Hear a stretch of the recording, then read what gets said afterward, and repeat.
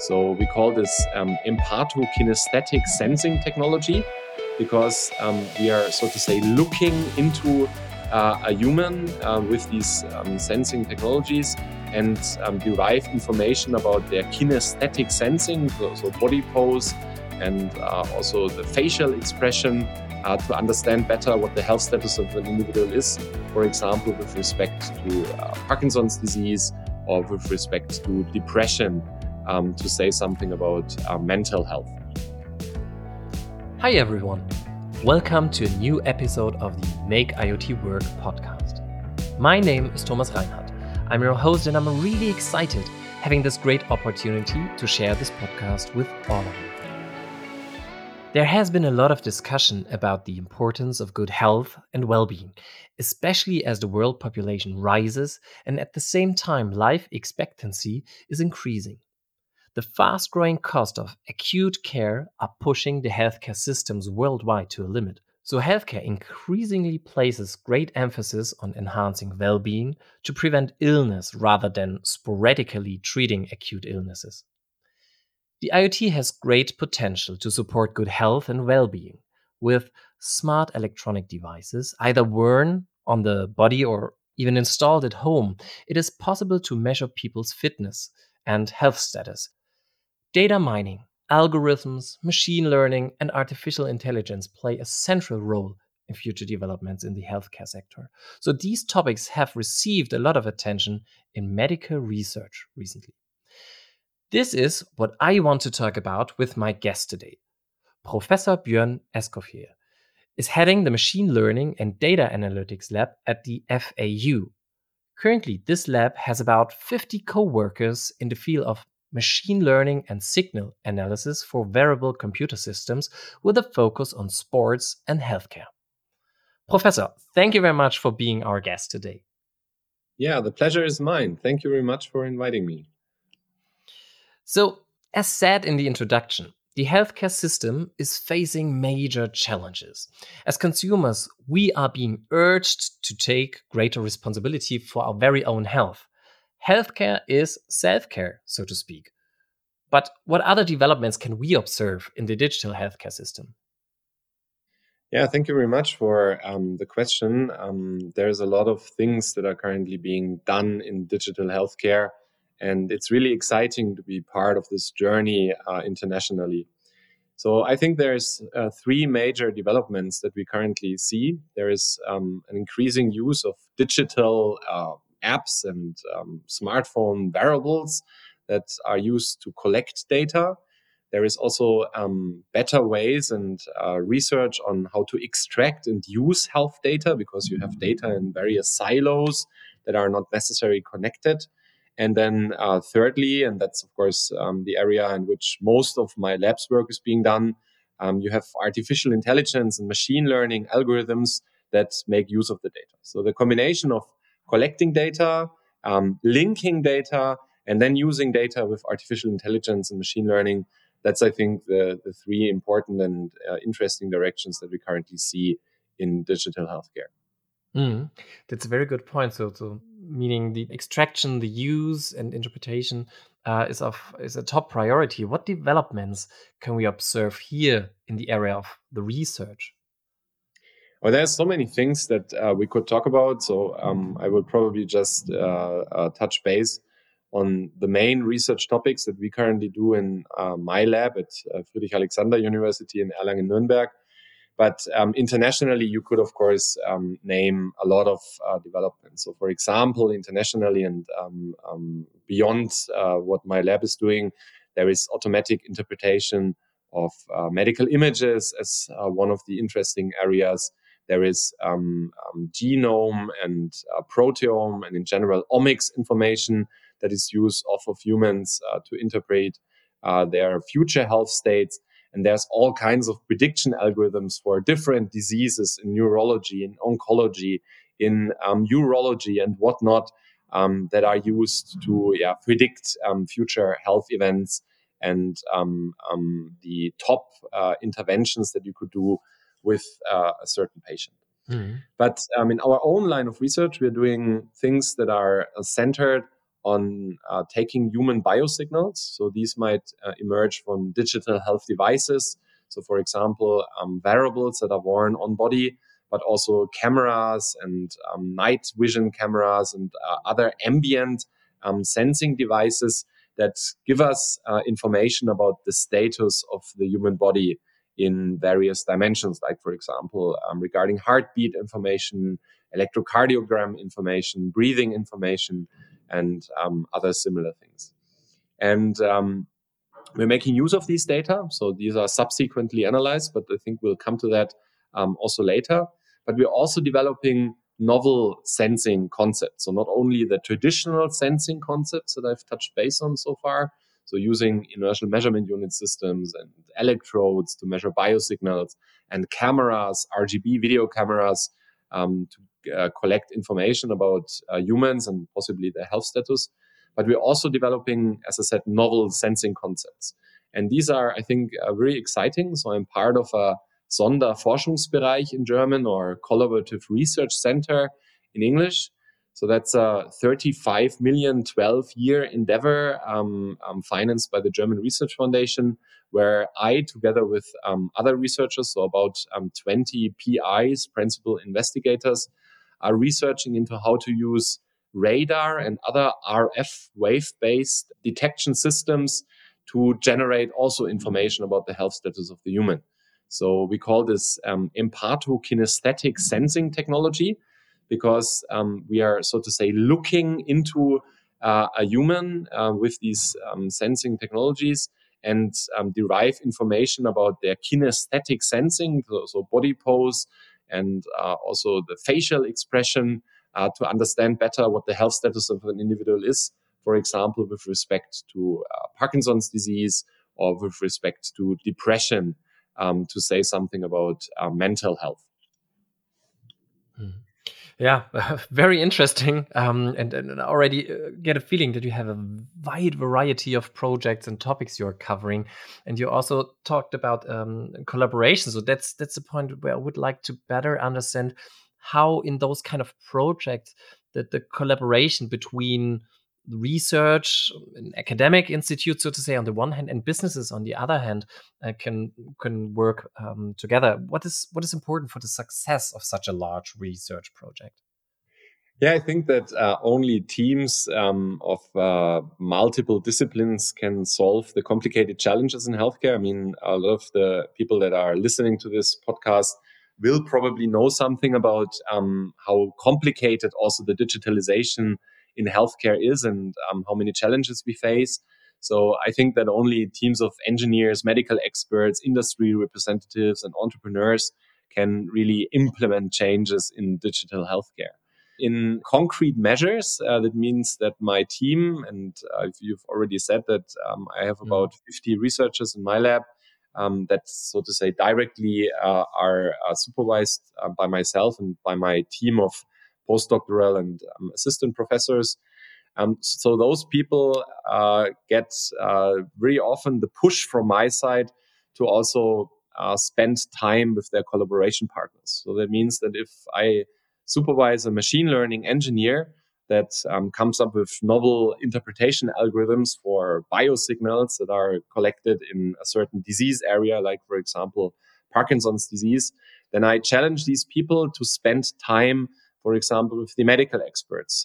So they need to be also in the university hospital, spend time with their medical counterparts, but also with patients, to understand their needs and to also understand where technology is really most helping with the digital tools the patients of our age. So it's not only about coming up with a solution, but it's also about coming up with a solution that actually helps the patient and the medical expert in daily routine. And then, of course, you're an industry representative that I'm talking to. So this is also a very important piece of the puzzle. So we work a lot with industry, both small, medium enterprises, large industry, as well as startups. So my lab has also co-founded a couple of startups that actually bring this technology to the market. because very often you see great, fantastic research results that work very well in, lab collected data sets. But then if you want to bring them into real clinical care, especially in the world of medicine, they fail because they have been trained as a machine learning algorithm with certain data in the lab, and then in the wild, as we call it, so in the real world, they often see things that they have not been prepared for. And therefore, the solutions that work super well in research and in the lab don't work in the real life. So working with industry, working with startups is for me such an important piece of our work, because that really ensures that we not only research for the purpose of doing something interesting in science, but that we actually are also changing the lives of patients and medical experts alike. That's a very good point. And maybe you have one or two concrete examples where you can illustrate, so to say, what comes out of such a research project? Yeah, sure. So I think two things that the lab is currently still doing, and which I find personally also super interesting for various reasons, is our work in neurology and in women's health. So in neurology, my lab is contributing for the last 15 years to automated analysis of symptoms and symptom changes in chronic diseases, chronic neurologic diseases, like, for example, Parkinson's, which I used as an example a couple of times so far. I have a personal story with Parkinson's. So my uncle unfortunately died from the disease a couple of years ago. And from, my time as a young adult, I remember him suffering from the disease and from the symptoms that he was experiencing. So it was personally also motivating for me as a researcher to contribute to this area. And you really start small. You start with simple sensors that you use together with medical experts in real patient cohorts. And then you make a lot of mistakes. You do a lot of things that are okay in science and research. You test things, and certain things, certain sensing concepts, certain algorithmic concepts don't work, but some do work. And so over the years, we have developed one of the, I think, worldwide largest databases in Parkinson's disease symptom tracking. So together with our university hospital and with many national and international partners, we are quite proud to have, as I said, one of the largest, or probably the largest database regarding movement recording in Parkinson's disease. And with this database, which is, of course, an important prerequisite for any AI and machine learning, probably most of the listeners of this podcast know that any machine learning system can only be as good as the data that you use to train it. You can now in 2023, so after 15 years of research and after collecting a lot of data, detect and also predict the health status of a Parkinson patient quite well. And we have transferred this knowledge into a startup. So the startup is currently just at the brink of hopefully becoming marketable or getting a marketable product onto the at least German healthcare market.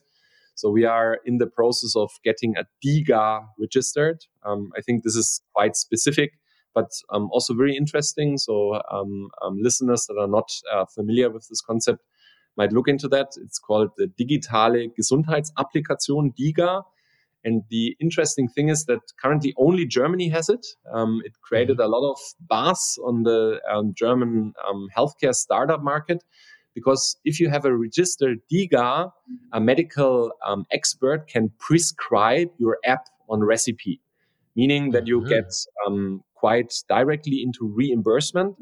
And that's, of course, for a startup that doesn't have the time to wait for years until you have proven that your system works, a quite attractive business concept. So here, I'm really happy that my lab and myself contributed to hopefully a system that can help patients in Parkinson's disease in their daily symptom detection, and then also in supporting the treatment of a patient, him or herself. And it was quite an interesting journey to follow that along over the last 15 years. Now, I was touching base on neurology and one specific example, Parkinson's disease, but I've also mentioned women's health. So in women's health, we are currently also involved in two large projects, and also these projects, so both Parkinson's disease, neurology, as well as women's health, only work in this in this collaboration that I've mentioned. So there's, of course, medical experts involved. There is national and international partners involved that I can't all mention here. But in women's health, we are part of, so my lab and myself, we are part of two large projects. One is funded by the German Ministry of Healthcare, and this is centered on digital support of pregnant women. So to make the complete care of a person that is pregnant, of course, a woman that is pregnant, supported by digital tools. So something that you can concretely do here is, for example, bringing the tracker that detects the fetal ECG, so the heart function of the unborn baby, to a mother's home. So instead of going to the doctor, to the medical expert, and having your fetal ECG measured there, you can already do this at home. And this is things that we do research on to bring a digital care concept for pregnant women to Germany. And this is, of course, still research, but we are really hoping that in a couple of years, the first startups are using these kind of ideas and make products out of it, and then also improve and digitize the process of digital care in pregnancy. Mm-hmm. Thank you very much for the two really lively examples. That was very interesting. But you also mentioned one point that comes to my mind. You said, of course, with regard to machine learning, the data that is generated, processed, and stored. I have to ask, what about the protection of this very sensitive data, as it is fitness and personal health data? Yeah, that is, of course, a super important point. And especially living in Europe with the values that we have in the European Union, this is something that is dead center in all our improvements and all our research. But I'm really happy that the European Union has also these values put forward in a lot of its legislation. So interestingly, I was a visiting researcher at MIT, so Massachusetts Institute of Technology in Cambridge, Massachusetts, in 2018, when GDPR, the General Data Protection Regulations of the European Union, were put into practice. And the European Union was a little bit like, seen as, okay, why are they doing all these regulations from the outside? The host that I had at MIT was actually saying that this is a great thing because it defines who data really belongs to, and that's the individual person. That's, of course, a very simple thought, but the European Union put this into a law, and that defines also who can control data. And this is, of course, now something that we see very often in having to consent to cookies whenever we browse the internet. So rather something annoying, but in its core principle, it's a good idea. And now the question is how we transport this to healthcare, because in healthcare, I mean, if you just imagine your own situation, you probably had some medical diagnostics in the past. So, for example, you went to the university hospital to get a medical image, and then subsequently you go to your general practitioner to get information about what came out of this medical picture. And the intervention that you get is, of course, based on this medical information that you have. So now the challenge is, of course, how to transport this into healthcare, because you might know from your own practice that the last time you got a medical image, for example, in a university hospital, the image is then in the university hospital, and subsequently you go to a general practitioner to get information about what came out of this image that was taken off of you, but you never have the medical image yourself. Now, you might not be interested in that, but we as researchers are very much interested in all these data. So if I want to build a great machine learning system, I want to have data from thousands of patients. And that was exactly the argument that I made. So in our Parkinson's disease research and our neurology research, we had to collect data over 15 years. And that's, of course, also a challenge to innovation, because if I have a certain question that I would like to answer with large amounts of data, I always have to, or very often have to, collect these data prospectively for a certain study purpose. But these data are mostly all available, but they are in their silos. So the data are with the university hospitals, with the general practitioners, a little bit with ourselves and all those smart wearables that we are carrying around. But nevertheless, the data are dispersed in silos. I'm very motivated that I'm part of another endeavor by the European Union that currently designs the so-called European Health Data Space, or in short, EHDS. So the EHDS is another legislation like the GDPR that defines that all medical data should reside with the patient, him or herself, and so that the patient can control those data. So, for example, a patient of the future, once this is put into practice, can donate the last medical image to research, because this is GDPR compliant and it also works in this European health data space ecosystem. And now, importantly, because you asked for it, this makes control over the data, so protection of this data, a central key asset of the whole puzzle, because now a patient sees what data is used really for what purpose, and can also allow certain usage of data and disallow certain usage of data. That's a very interesting development. Thank you very much for the insights. Unluckily, we already have come to the very last question of this podcast episode. And it always revolves around the more distant future, I would say. So I would like to ask you to take a look into the crystal ball. So what exciting new applications and devices can we expect in the area of smart healthcare? Where will the journey take us? Wow, that's a very broad question, and I think very challenging to answer, because we all know that predictions, especially if they're about the future, are very hard to make. But I'll try myself. So what we currently see in the not too distant future is, of course, this, for me, very interesting area of RF, radio frequency wave-based, radar-based sensing. So there's really a lot of interesting insights that we can generate from these kind of non-invasive and touch-free data collection systems.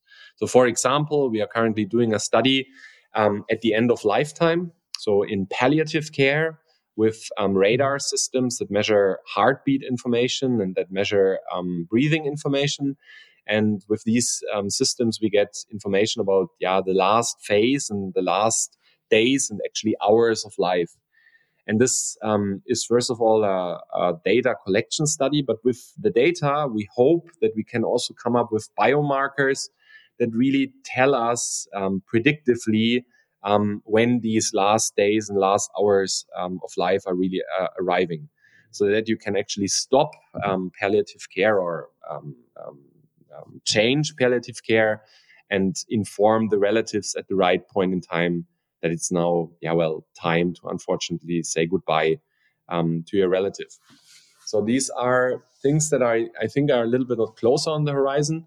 A little bit farther away are things that we just do a little bit of research with currently in my direct vicinity, and that's brain-computer interfaces. That's a technology that I'm really fascinated about, because currently the world is talking about artificial intelligence systems and chat GPT and in general AI systems that can replace human function. I think the machine learning experts like myself, and also much better known international experts like Joshua Bengio and Jeffrey Hinton and other very well-known people in the area of artificial intelligence, they predict that, well, until the AI is replacing us, human intelligences, that will take some 40 or 50 years because the systems are just not there yet. But that's, I think, a more philosophical discussion. But what could really be interesting if we combine the technical intelligences and the biological intelligences even better by, as I said, brain-computer interfacing. And there's really interesting developments that might, in the next 20 or 30 years, actually lead to interesting developments in combining the advantages of technical systems and of biological intelligences. And then, of course, there's a lot of interesting developments also on restoring body functions. So, for example, having even better restoration of hearing function, of vision function, by the combination, as I said, of technical devices with the biological intelligence. Now, how the world will look like in 100 to 150 years or even beyond that, I do not dare imagine. Maybe we will be able to upload ourselves into the cloud with the appropriate brain-computer interface. But I think I'll leave the speculation here to the listeners and let you conclude the podcast. Thank you very much for the insights of the today's topics and also the glimpse into the future. Thank you very much, Professor Eskofier, for your exciting details. This brings us to the end of this episode. Dear listeners, if you want to learn more about us and our world of IoT, visit our website infineon.io. If you are currently listening to us on Spotify or Apple Podcast, we'd love for you to subscribe to our podcast and maybe leave a little review. Now, it only remains for me to wish you a good time. Take care and goodbye.